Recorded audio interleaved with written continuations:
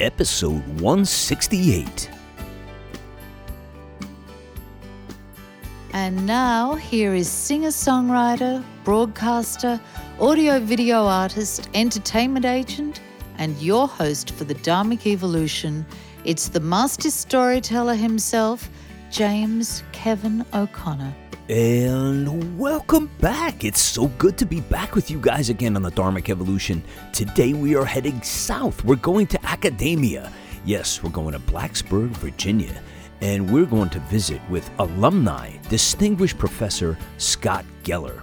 This is going to be a treat. I'm really looking forward to this on so many levels, so I'm glad you guys are here. Let me share a little bit about Scott and what he has done with his life. It's really incredible body of work. I'm happy to share this with you. Scott's an Alumni Distinguished Professor in the Department of Psychology at Virginia Tech and Senior Partner of Safety Performance Solutions. For 5 decades, Professor Geller has taught and conducted research as a faculty member and director of the Center of Applied Behavior Systems in the Department of Psychology. He has authored, edited, or co-authored 43 books, 87 chapters, 39 training programs, 266 magazine articles, and more than 300 research articles addressing the development and evaluation of behavior-focused interventions for improving quality of life. His recent 700-page textbook, Applied Psychology, Actively Caring for People, reflects Dr. Geller's entire research, teaching, and scholarship career at Virginia Tech, which epitomizes the VT logo Ut Prosim, that I may serve. In 2018, the American Association for Safety Professionals, ASSP, published Actively Caring for People's Safety, How to Cultivate a Brothers Sisters Keeper Work Culture by E. Scott Geller and his daughter, Krista S. Geller, Ph.D. This research-based teaching learning manual was designed to help organizations customize an evidence-based process that involves employees in routinely looking out for the safety and well-being of themselves and others with self-motivation. Dr. Geller is a fellow of the American Psychological Society, the Association for Psychological Science, the International Association of Behavior Analysis, and the World Academy of Productivity and Quality Sciences. He is past editor of the Journal of Applied Behavior Analysis, 1989 through 1992, former associate editor of Environment and Behavior, 1982 to 2017, and former consulting editor for Behavior Analysis Digest, and current consulting editor for the Journal of Organizational Behavioral Management and the Journal of Safety Research. Scott Geller received a prestigious teaching award in 1982 from the American Psychological Association and since then received every university-wide teaching award offered at Virginia Tech. In 2005, he was awarded the statewide Virginia Outstanding Faculty Award by the State Council of Higher Education, and Virginia Tech honored him with the title Alumni Distinguished Professor. Professor Geller has received Lifetime Achievement Awards from the International Organizational Behavior Management Network in 2008 and the American Psychological Foundation in 2009. In 2011, the College of Worcester awarded Dr. Geller the honorary degree Doctor of Humane Letters. So let's get into it. This is going to be a wild ride down to Virginia Tech University. You better strap up your seatbelts and let's go for a ride. Are you a singer-songwriter, author, speaker, or thought leader? Have you been looking for a platform for your career? Well, the James O'Connor Agency has exactly what you are looking for. Find out how we write and produce big, amazing songs on Music Row for authors, speakers, thought leaders, and organizations like nonprofit and corporations. We also help singer-songwriters and artists by giving them a platform on Dharmic Evolution, a podcast designed specifically to broadcast your global career, now in 71 countries and with more than 161 episodes of artists all over the world from all genres. We know how to reach your target audience. Are you a dreamer like James? Then reach out today to James at thejamesO'ConnorAgency.com and find out how we can help your global career. Scott, welcome to Dharmic Evolution.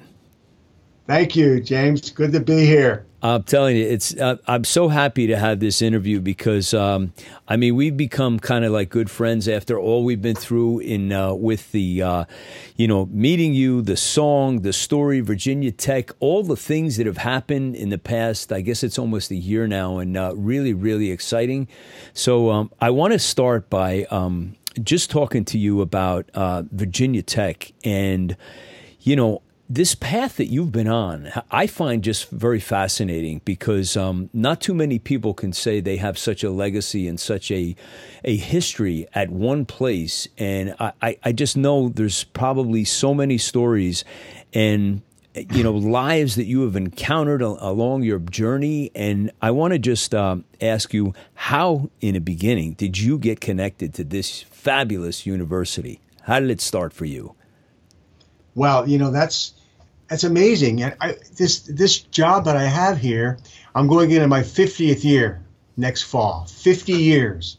And I got this job by a phone call from the department head to my advisor, who said he needed someone to teach some human classes. They had built an animal research program, and you need somebody to teach human classes. And and this guy, my advisor, said, I got the man for you. I came down here for an interview, didn't even do a job talk. To get a job in the academic setting, you have to do a research presentation to the faculty.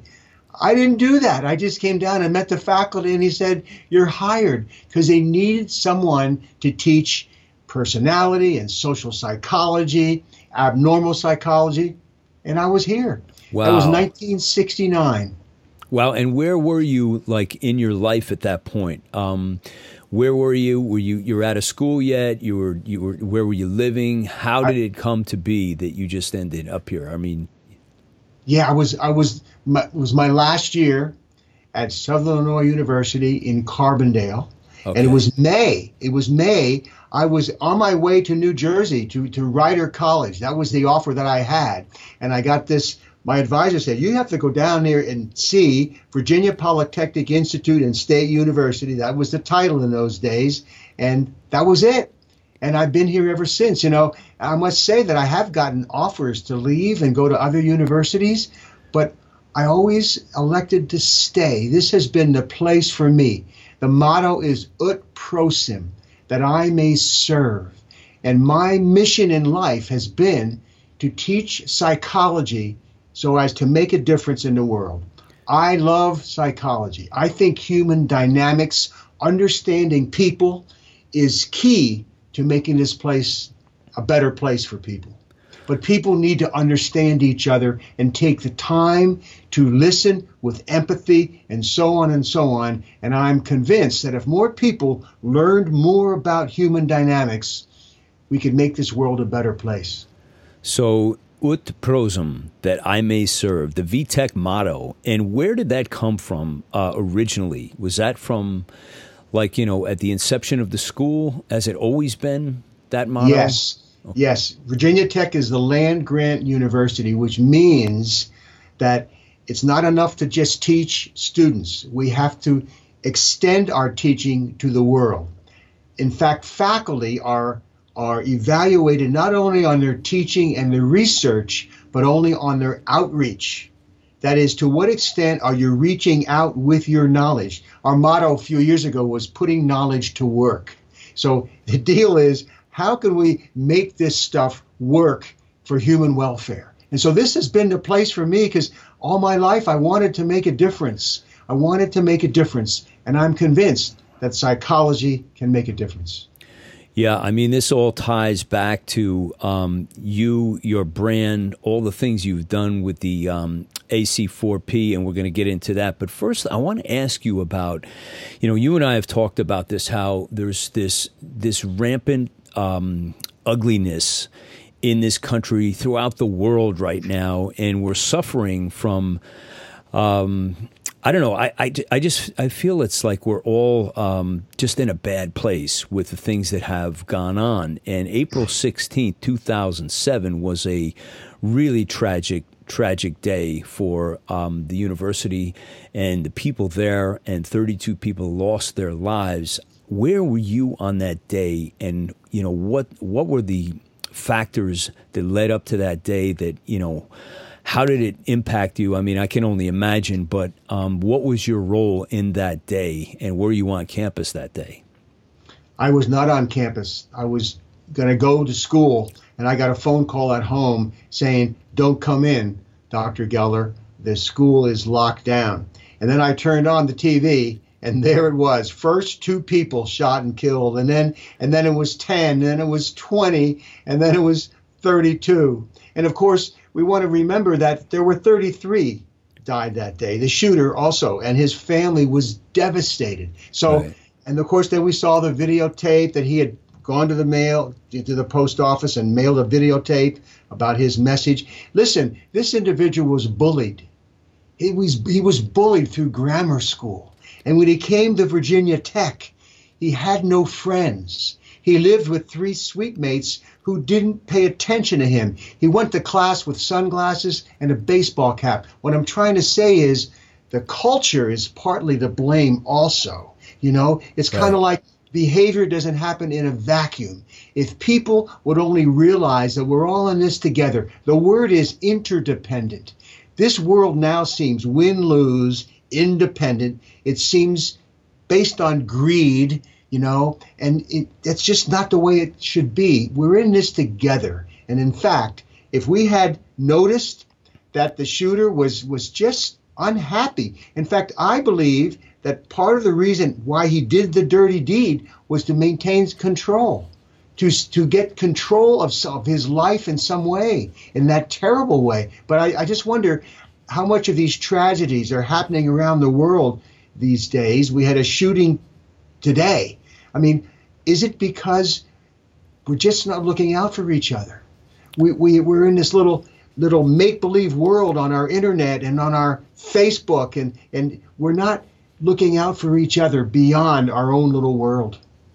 Yeah, there's a lot to that, because I would say, there's more opportunities. Take like dating sites. Well, why is everybody so lonely? And there's all these dating sites, and people are still signing up for them. I've met people who are on 3 and 4 and 5 dating sites, and they still can't meet somebody because you're right. The art of conversation is dying a slow death, and our abilities to communicate, like on a very basic level, we're forgetting that we should be able to do that. There's something missing with that. And James, I think it's empathy. I think the word is empathy. Empathy means you try to see it from the other person's perspective. And we're not doing that. People have conversations, and instead of really listening, they're planning the next thing they're going to say. It's about winning in a conversation rather than sharing, rather than empathic listening, where you try to really figure out where's the other person coming from and how can I help? What can I do to help this person feel better about the situation? If they had done that with the killer at Virginia Tech, 2007, it would have been a whole different story. Right, and we went on to have more and more and more of these tragic shootings, and I don't believe there's any one particular answer. You just touched on a couple. I also think there's parenting contributes. I think there's a whole lot of things.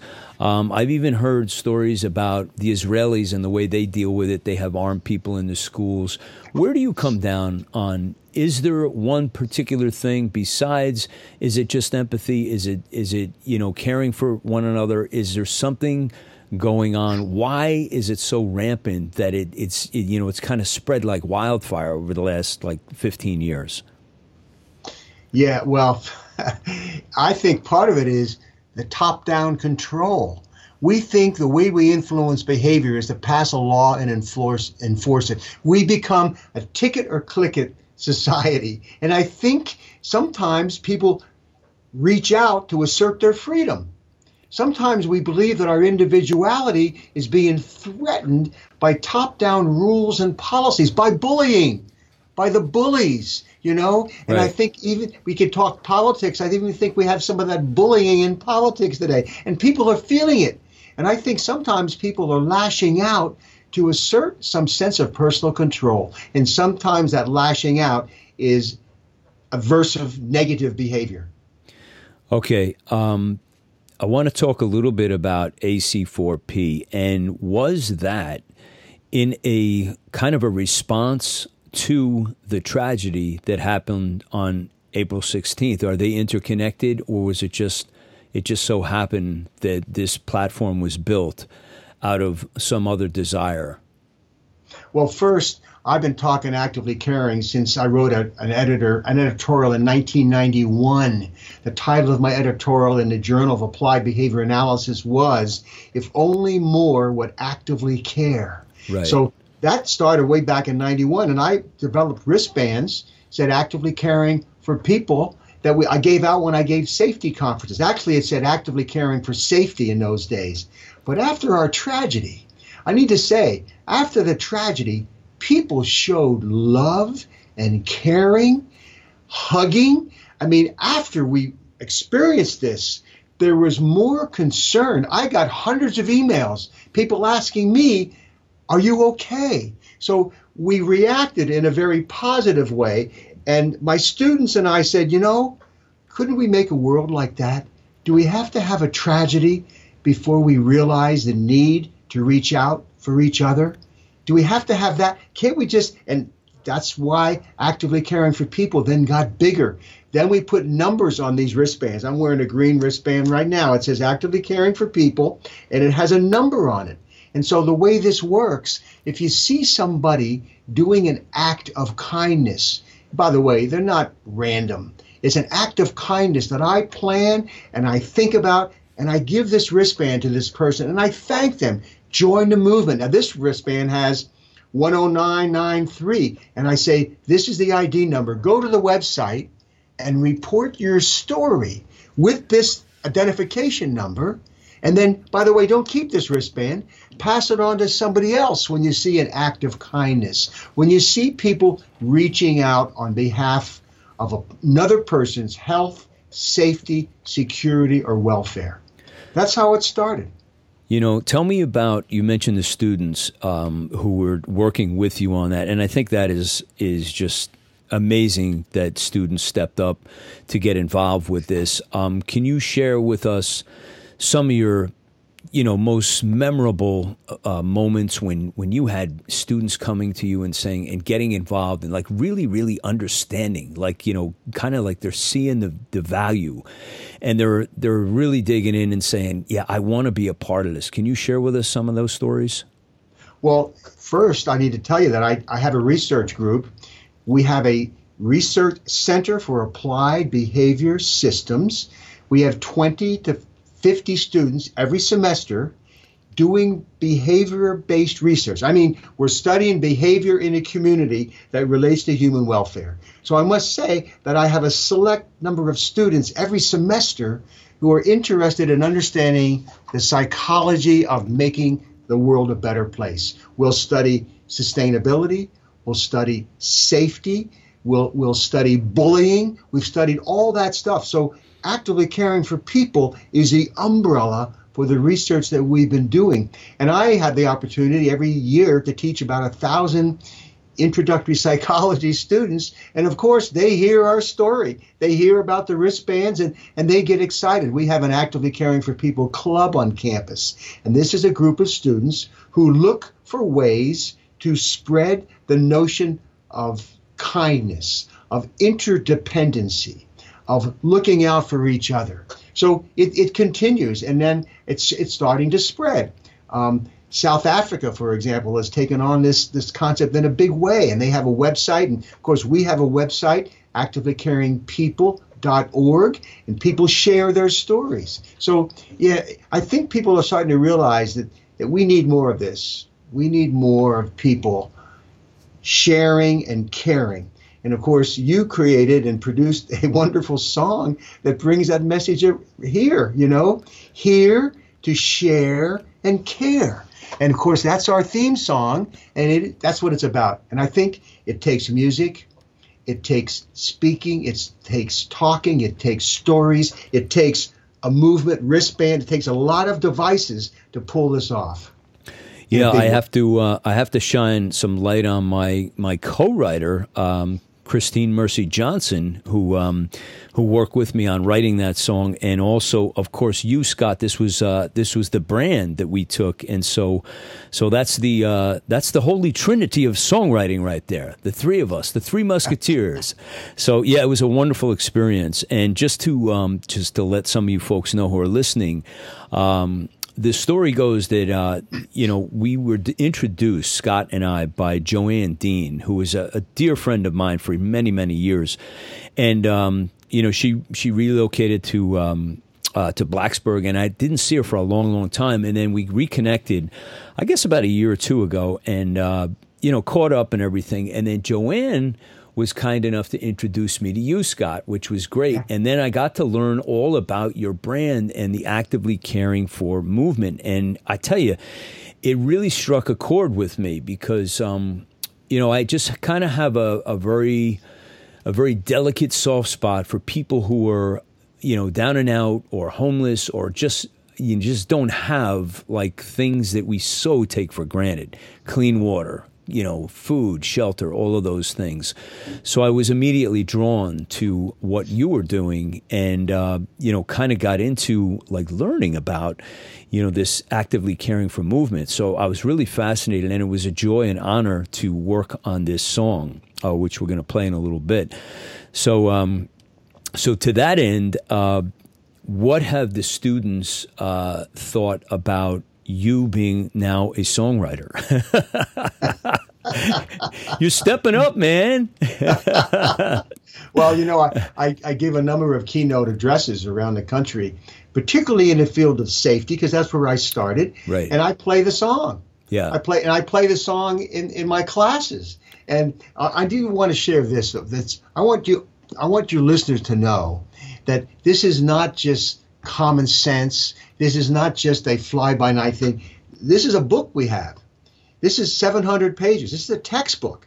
This 700 pages published by Cambridge University Press, which is a very highly regarded publishing company. And my point is that this is 700 pages of research that supports what we're talking about. Of course, the subtitle of Applied Psychology is Actively Caring for People. And let me say one more thing. When I say actively caring, the technical word, the academic word is humanistic behaviorism.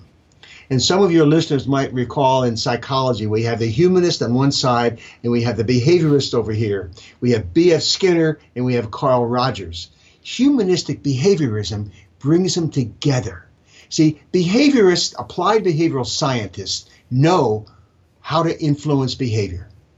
But the humanists know how to get people to accept the technique, the technology. So you bring the two together and you have a very special science of human dynamics. So this actively caring for people movement is founded on science, on evidence-based principles as to how to make this work. For the people out there who want to know a little bit about the song, we're going to play that now, and then we'll go into the story of how we got to this song through Scott and I and Christine meeting several times. And I just have to thank you for your tenacious digging in, Scott, because you really, really wanted this to be very special and to hit the nail on the head. Not to be overly simplistic with metaphors, but you really, really wanted to drill down and say it's got to be just so. And I think we finally came up with, what you were looking to do. So, all right, you folks, join us in Nashville now. We're going to Music Row, and here it is, Here to Share and Care.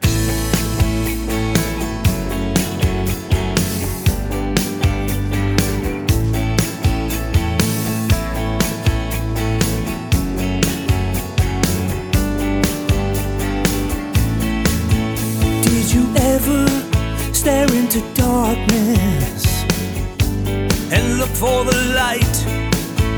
Have you ever felt compassion that makes your heart come alive? A simple act of kindness will nurture a spark in your heart. just sown the seed to help someone in need. We all love, we all cry, and we bleed. We are here to share and actively care. We all have this special yearning that's burning inside. I think it's called love.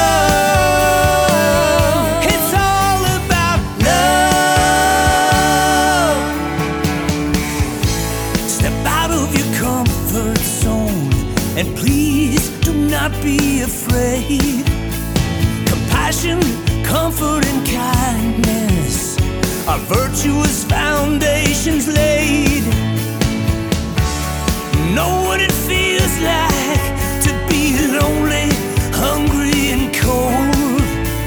A smile will arise as you give yours away. We should feel this way every day. We are here to share and actively care.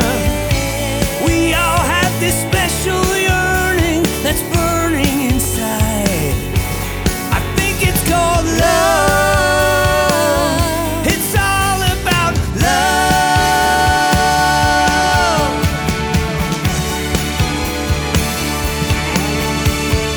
Love.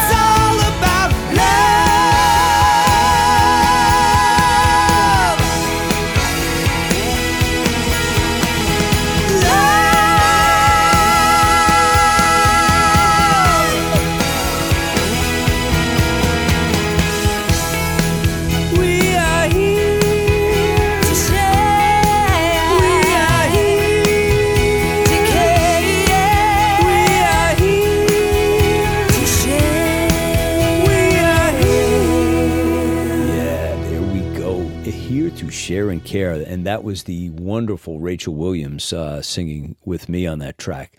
So when you first heard that, when we came back from Nashville, were you pleased right away, or did you have to listen to it a bunch of times? What did you think? Well, you know, you went through some changes too. I mean, yeah. Well, the demos we did female voice didn't have Rachel. And yeah. So you know, it's kind of like continuous improvement. Yeah. But when I finally. I liked it right away. I mean, the words hit home. Of course, I am a rock and roll drummer myself, so I connected with the way it came across. Oh yeah, I liked it right away. But we tweaked the lyrics here and there. Yes. You know? Yes. Until we came up with something that we both really liked, and again, yeah, I was very impressed. Yeah, it was just a joyous experience, especially working with the kind of people that we were, privileged to work with. As you know, I have like a wonderful relationship in Nashville with Kim Copeland and on Music Row. So, we're working with people that play with, such as Alison Krauss and Dolly Parton and, Tim McGraw and, all of these musicians play with people like that. So, to get a chance to work with them is such a joy. And of course, Rachel Williams was always fabulous. She always is. And she did all of the, the female parts on there too. So that was really, really cool. So the song is done. So now we have a song. We have the books. We have a TED Talk. So what do you want to talk about first? Well, first, you did tell me, James, that the musicians really liked working on that song, and I am really taken by the lead guitar. You told me it was one take. And yeah, he must have been inspired, man, because that lead guitar lick in there, when people listen to it again, it is brilliant. It's brilliant in its simplicity, and it's catchy. When you can have a tune that's catchy, you've got something.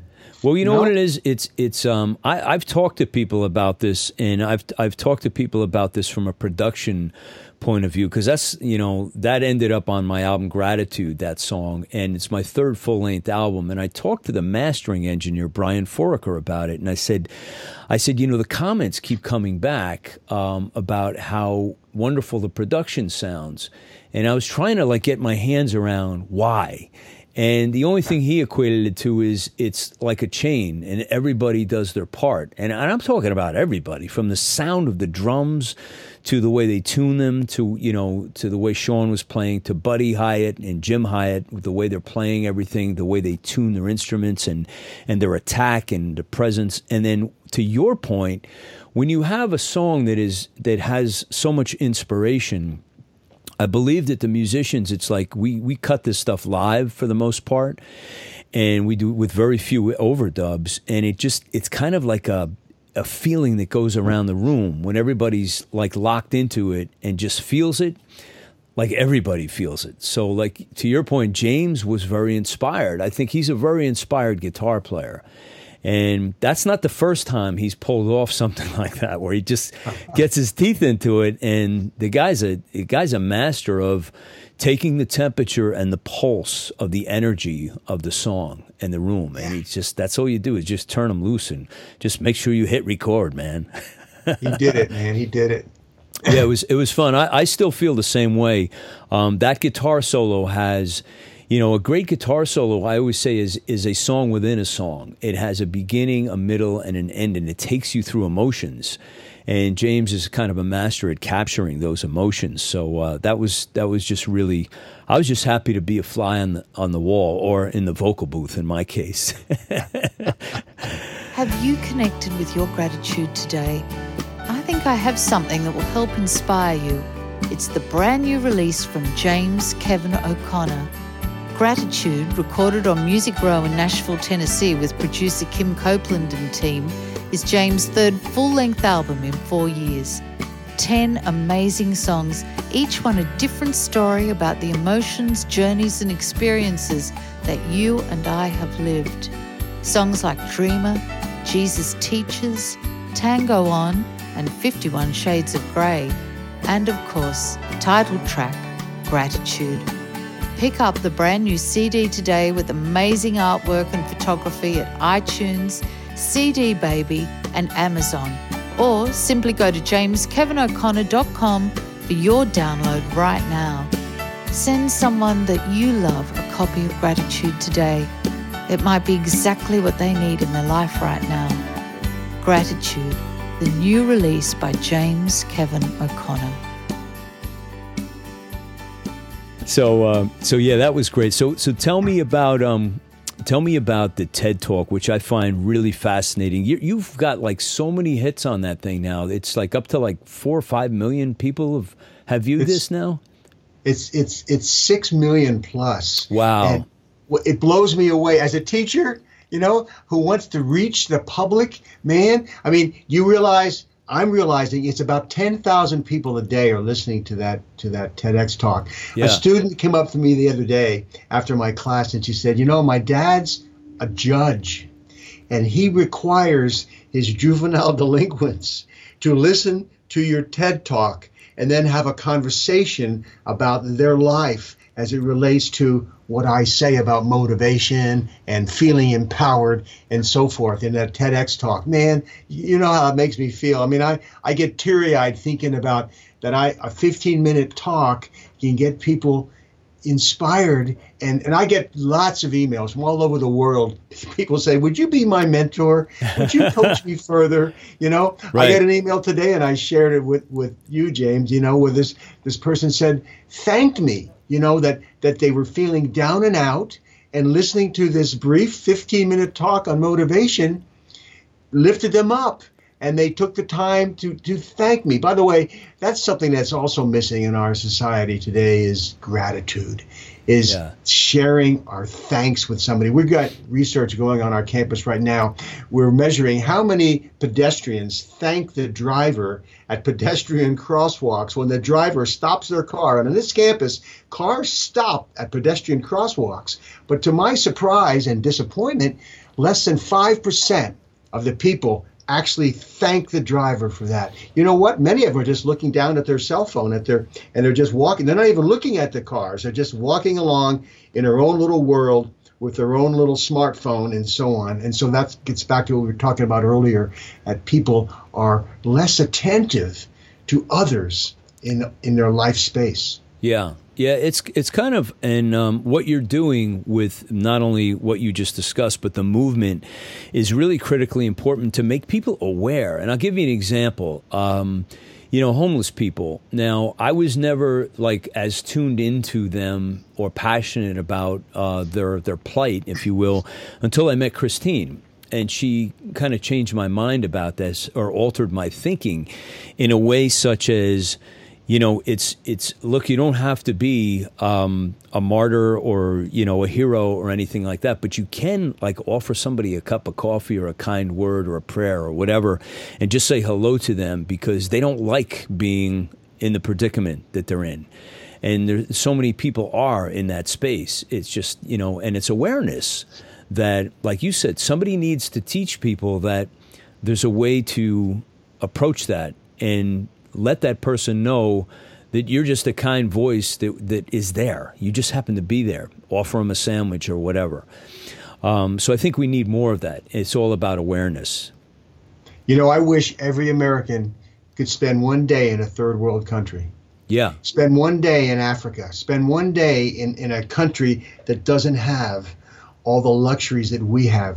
I was talking to my daughter this morning, in fact, and she's traveled all over the world on her job. And she said when she comes back to our country, she just wants to kneel down and kiss the ground because she really appreciates what we have. And I think maybe that's part of it too. I think we've lacked that sense of true gratitude and appreciation for the freedom, for the connections that we have, the luxuries, the choices, there's a word, choice that we have in this country. Yeah, you're absolutely right. Hey, I want to ask you about stories that happened to you. There's some memories, I'm sure, standout incidences where you had a special student come through, whether it was somebody who went on to get their PhD or somebody who went on to do something fascinating, or was it somebody who you felt you were going to lose, but they somehow rallied and they came back? Can you share anything like that? Anything come to mind? Well, I've hooded about 35 PhDs, and from my perspective, that's a big deal. And every one of those students, it's a 5-year or more interaction with doing research, with passing exams, and then. For me, that's pretty special. So it's hard to pick just one. And then, of course, they go off to a university, and the connection is sometimes continues where they call me for advice, or I co-author a research paper with them. So it's a long-term relationship. And again, Yeah, I'm very proud of having that. But then again, you're right. There are the undergraduate students who I see in introductory psychology class every day. By the way, that's what's keeping me here, because they'll come up after class and they'll shake my hand, or they'll say thank you, or that they show an appreciation. And it's rare, but it happens about every class. Somebody will come by and want to shake my hand, want to thank me. And see, because I teach psychology from the perspective of life lessons. What does psychology have to offer people to make their world and their life more satisfying, more productive? So I teach the second half of introductory psychology every semester. And it's 2 classes. The first half is the basic psychology, but I get to teach the applied part, the part of how can we use this science of experience. That's what it is. Psychology is the science of experience. How can we use it to make the world a better place? And I must add that a lot of the pop psychology out there is absolutely wrong. And it's so frustrating for me to see that they've hired an agent and they get their book out there and people read the book and it's not based on science. So again, it's my challenge and my mission, I think, to teach people the science of experience so they can use it to make the world a better place.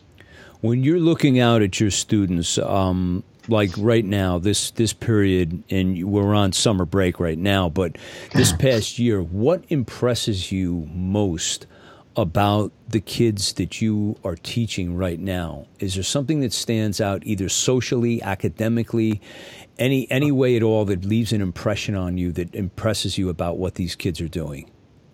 Well, I must say, I've been here a long time, and the culture has changed.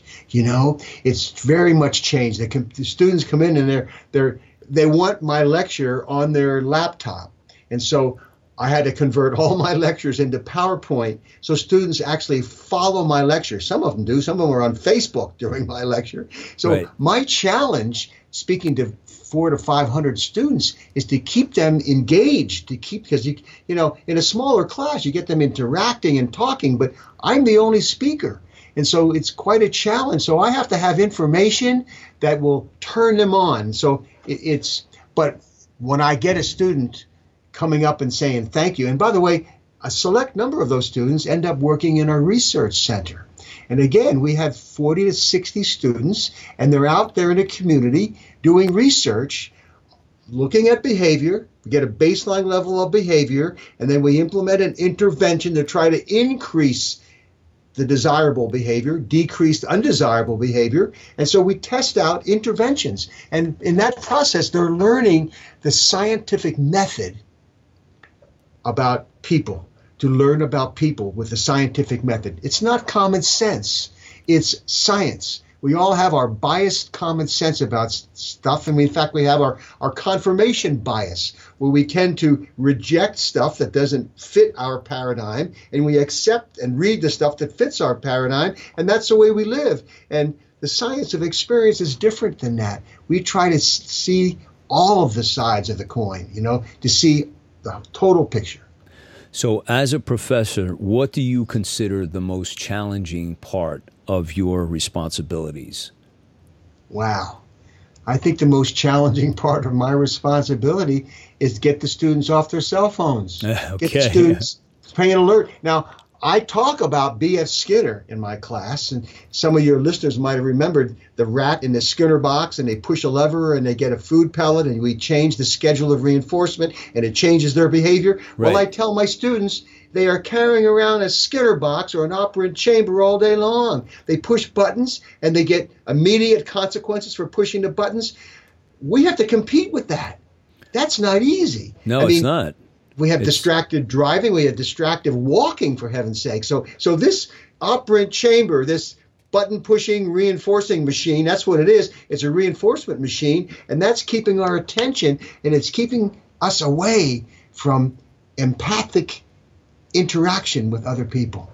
So let me ask you this, because I was going to circle around to this, but you already did. So what does the school policy, or is there no policy about cell phones? It's just permeated into every corner of our lives, obviously. But can you create rules in your classroom saying, I want to restrict, being on social media while I'm trying to educate you with what my lesson plan for the day is, right? That's a very interesting question. And some of my professors, some of my colleagues actually say no cell phones, no computers in my class. I take it just the opposite. I want to, they can have all they want. And my challenge is to keep them off of that machine. So if I'm an enthusiastic and instructor that can get them away from that machine, I can say, look what I did. So I do not like top-down rules. I want students to make a choice. I tell them, it's your choice. You don't have to come to class. I don't take attendance. You choose to come to class, and you choose it's an opportunity. You get to come to class. You don't got to come to class. Yeah. It's not a requirement. It's an opportunity. So I want my students to see it's choice. It's a sense of increasing your competence. Everybody wants to feel good at doing something worthwhile. And it's a sense of community. Those are my 3 C words in my TED Talk, matter of fact, about if we want people to perceive choice, if they perceive community and a sense of competence, they're more likely to be self-motivated. And I think much of life is about self-motivated to do the right thing. So you must be a hell of a tennis player. You like competition. I used to play a lot of tennis. Well, it's kind of like I like what you just said, because it's like, listen, you can choose the phone or me. Here's where the education is, and the phone is, it's very passive. So I admire that challenge, throwing that down. Tell me about what you do besides when you are not writing, because you're an author as well as a speaker and thought leader, and I want to get to that also. When you're just doing chill time, when you need time to just take for yourself, what do you enjoy doing most that takes you out of the VTech zone?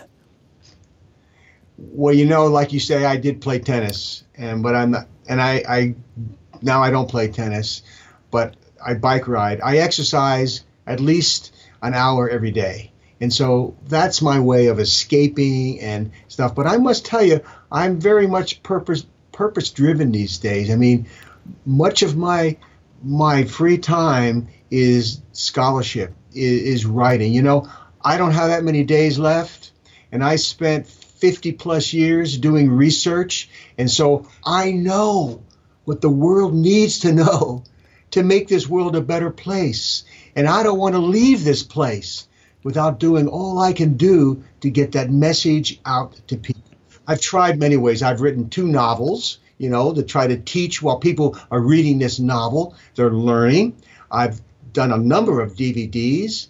As I showed earlier, I've got a textbook. I've written a book for schools. It's right here. I've written a book for police officers, all on the basics of applied psychology to make the school teacher and the police officer more effective. And I've got the same basic principles in a book for college students. And these just came out. So I'm spending much of my time now trying to write for the world. My latest book is called 7 Life Lessons from Psychological Science. No, I'm backing up. 50 life lessons. Yes. I was going to say, what happened to the other 43? This is 7, but now it's 50. And again, it's purpose driven. I mean, it's like I want the world to know what I know about the science of experience. And if they could apply it, if they could teach others, just take the movement, for example. I want more people to understand what this movement is all about. I'm wearing a wristband, and in fact,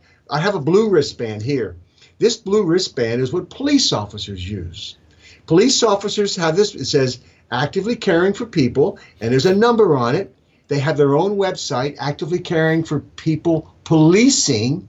And when a police officer, after they get the training, when they see an act of kindness, they take this blue wristband off their wrist and they give it to that citizen who did an act of kindness. It's all about recognizing people for reaching out and helping others. And of course, the citizen is told, go to the website, report the ID number. This particular number is 502-709. Tell your story, and then you pass it on to somebody else, and they will tell their story and go to that website. And all of a sudden, we have positive gossip for a change. We have people passing along stories that reflect actively caring. Fabulous. Hey, tell me about your speaking tours. Favorite place to go? Country, city? Where have you spoken that is your fave? It's got to be Hawaii or something, right? I did go to Hawaii. Yeah. I think one of my favorite places is a long place to go there is Australia. Okay. Because they really have their mission in the government is duty of care. I mean, not that everybody follows it, but that's one of their philosophies, duty of care.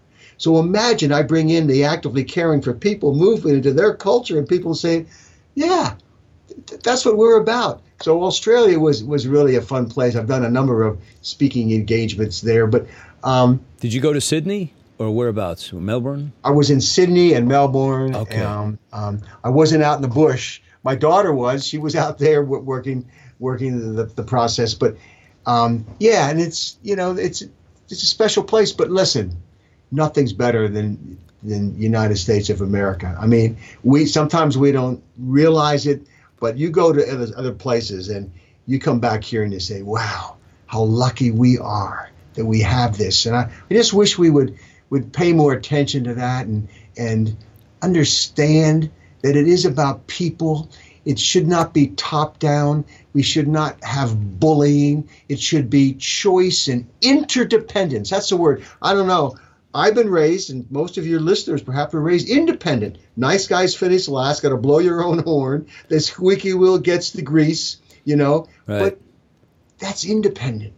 Interdependent is more, it's collectivism, not individualism, it's collectivism. And those are some of the things we have to teach people in our culture to make this world a better place, an actively caring for people place. Yeah, you're so right about the United States. I mean, my dear friend and songwriting partner, Christine Mercy Johnson, has lived literally all over the world. She's been everywhere. And she's British. She was raised in the royal family. Lady Di is her cousin. And she says the same thing. There's just nothing like the United States is just a fabulous place to be, and probably one of the safer places to be still. Hey, Scott, tell me about let's circling back to VTech, which I find to be such a fascinating place. It is, if anybody wanted to look at the value of academia, that you just take them to VTech and say, this is a little bit of paradise here. So when you look out at the journey that you've been on, what are you most proud of? Besides what you've done, with your particular career, but just your affiliation and association with Virginia Tech University, what are you most proud of about that special place? Well, I have been to a number of universities, and I must say right now, no university beats Virginia Tech in terms of facilities. The Hokie Stone, and the culture here, the Prosim culture. I mean, it is pretty special. So, like I say, I'm not ready to leave. I'm not ready to leave this place, and it's in that way it is very special, and I'm grateful. My TEDx talk, by the way, when I'm giving my talk, Virginia Tech is in the background, so I'm pleased to know that 6 million plus people see the term Virginia Tech. And they might wonder, what is that? Of course, it is not a technological school. Right. It's a university that teaches other subjects than engineering. But I've been on I'm on a number of research grants right now where the engineers, boy, they have the science. I mean, they know how to make the world a better place from an engineering perspective. But guess what? The National Science Foundation and the people who are funding their projects, they want the human dynamics side. It's not enough to be an engineer. You have to understand the human side, because there's a human there, and the human is using the engineer's technology. how can we make that technology fit the human side? So psychology has a place, and that's why I love this field. It has a place in every dimension, whether it's journalism or architecture or engineering, agriculture. Psychology has a place. Human dynamics plays a role. And so that's why I've been pleased to be at this university and teaching these students who are from these various areas in the business department. We have College of Businesses, so well known, as well as engineering and then education. But psychology plays a part in every one of those colleges. Yeah, 39,000. Is that still about the going rate of attendance with Tech? Yeah. 40, yep.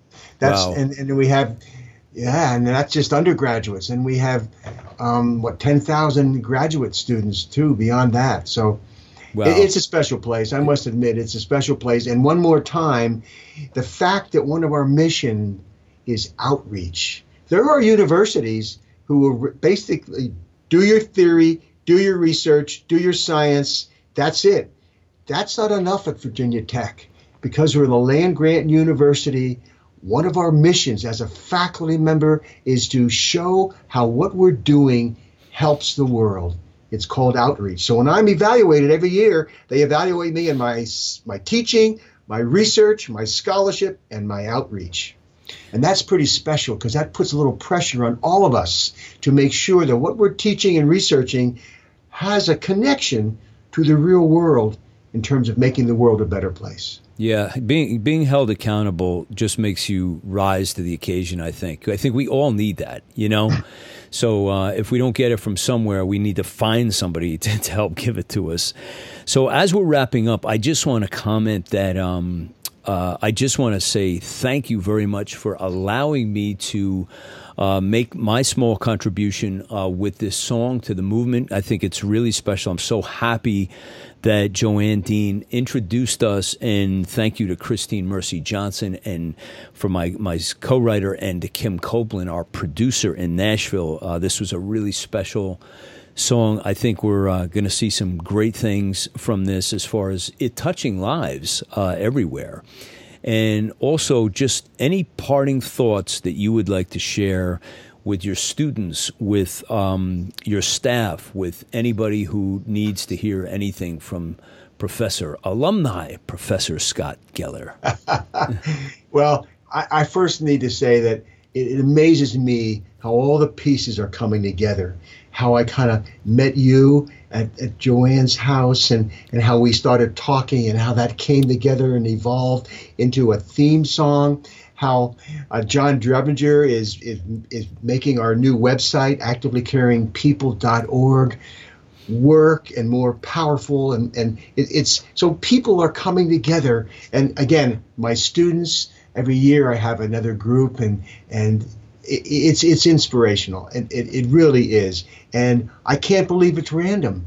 You know, I'm believing more and more in divine intervention, that this is the right place to be, that actively caring for people is something that the world needs. And I think that, you know, there's some powers beyond us that have brought us together and are making this work. And I look forward to more and more of this thing moving and happening.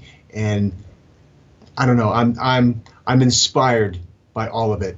And I'm grateful, James, for you making this happen. You know, this ivory tower is just an ivory tower. And if we can't reach out to the world with what we've learned within this ivory tower, it's nothing. It makes no sense. So our job as teachers and researchers should be to disseminate to the world what we found that others can use. And that's been my mission for several years. And I'm trying any ideas that you might have. And again, this is just one way. And I'm inspired by the need. The world needs this. And there are people who understand that. And by the way, I want people to hear us as a teacher. No, not me, the teacher. They, the teacher. I want them to believe these concepts more than understand, to believe them and then to teach others. Our legacy is teaching and learning. That's our legacy. What have you taught others? And what have you learned so as to teach others? I think that's, I think there's nothing more powerful to think about what your legacy is. And if it's about learning, if it's about teaching others useful information that they can use to make for more life satisfaction and a better world, what more could we ask for? All I can say is God did some job. I'm just glad he included me in my small part. I say the same. It's my small part. You got a bigger part. He orchestrated this whole journey for us. So, Scott, it was an absolute pleasure having you on the Dharmic Evolution. Thank you so much for your time today. Really enjoyed it. I know you inspired and touched many people. And, let's just continue to be here to care and share, my friend. Thank you, James. Kevin O'Connor, I appreciate you. Thank you. Did you ever stare into darkness and look for the light? Have you ever felt compassion that makes your heart come alive? A simple act of kindness will nurture a spark in your heart. You've just sown the seed to help someone in need. We all love, we all cry, and we bleed. So step out of your comfort zone and please do not be afraid. Compassion, comfort, and kindness are virtuous foundations laid. Know what it feels like to be lonely, hungry, and cold. A smile will arise as you give yours away. We should feel this way every day. We're all here to share and actively care. We all have this special yearning that's burning inside. I think it's called love. Yes, it's all about love. This actively caring for movement is founded on science. A TED Talk with over 6 million views. There must be something going on here. Check out Scott's website, The Actively Caring for Movement. It's ac4p.org. ac4p.org. That's Actively Caring People. And you can check out all about his brands and what they're doing around the world to make this world a better place. If you have not yet gone over to the Dharmic Evolution Community Facebook page, you're missing out. If you're an artist and you're looking to elevate your platform, looking to find out about this show, go find out what we do for other artists around the world in 71 countries. Yeah, put up your video, your new song, your new album. Do you have a tour date? Did you just shoot a video? Whatever you've got going on. Share it with us. Share it with the world. Let us know what you're up to. Also, if you're looking for coaching, a lot of you are. I have 3 areas that I'm really, really good at, and I want to share and help you guys. Podcast training, life transition, or media coaching. I can help you in any and all 3 of these areas. You may be lost in podcast land and not know how to get it together. You may be a cubicle rat and lost in corporate America. I know there's so many out there, right? You just got to get out and do your own thing and you're not sure where to turn. Or you just may need some help on figuring out the intense and confusing maze of social media and find that you have been spinning in a circle. I know. If any of these frustrations sound familiar, reach out to me, James, at thejamesoconnораgency.com. I can and will help you get the wheels firmly back on the track. I also want to share with you, if you have not heard it yet, the new Storyteller series is out now on the Dharmic Evolution. Doing it at least a couple of times a month where I take you in the studio with me and I share all the stories. We're starting with the Gratitude album, 10 songs, 1 song per show. And I tell you stories about who played on it, who's hot in Nashville. Pretty much everybody playing with me is hot. That's why I hang with these guys, because I want to be hot like them. And Kim Copeland, her team, I tell you all about how we go in and we tear a song apart, put it back together, and lo and behold, we have an album just like that. So check out the Storyteller series on the Dharmic Evolution. More Than a Reason is out right now. That's DE168. I also want to invite you to please stop by iTunes and give us a review on the show. If you have not, please subscribe, rate, and review the show, this Dharmic Evolution show that is now around this world in 71 countries, uncovering talent everywhere around the world. So If you would do that, the show would really benefit, and the other people that are on this show would benefit as well. So that's it for me today. Your host for the Dharmic Evolution, James Kevin O'Connor, singer, songwriter, audio video artist, master storyteller, and international talent agent. Also, follow me on Facebook, Twitter, and Instagram. So until the next time when we meet again, I'll either see you on the socials or I'll see you from the stage.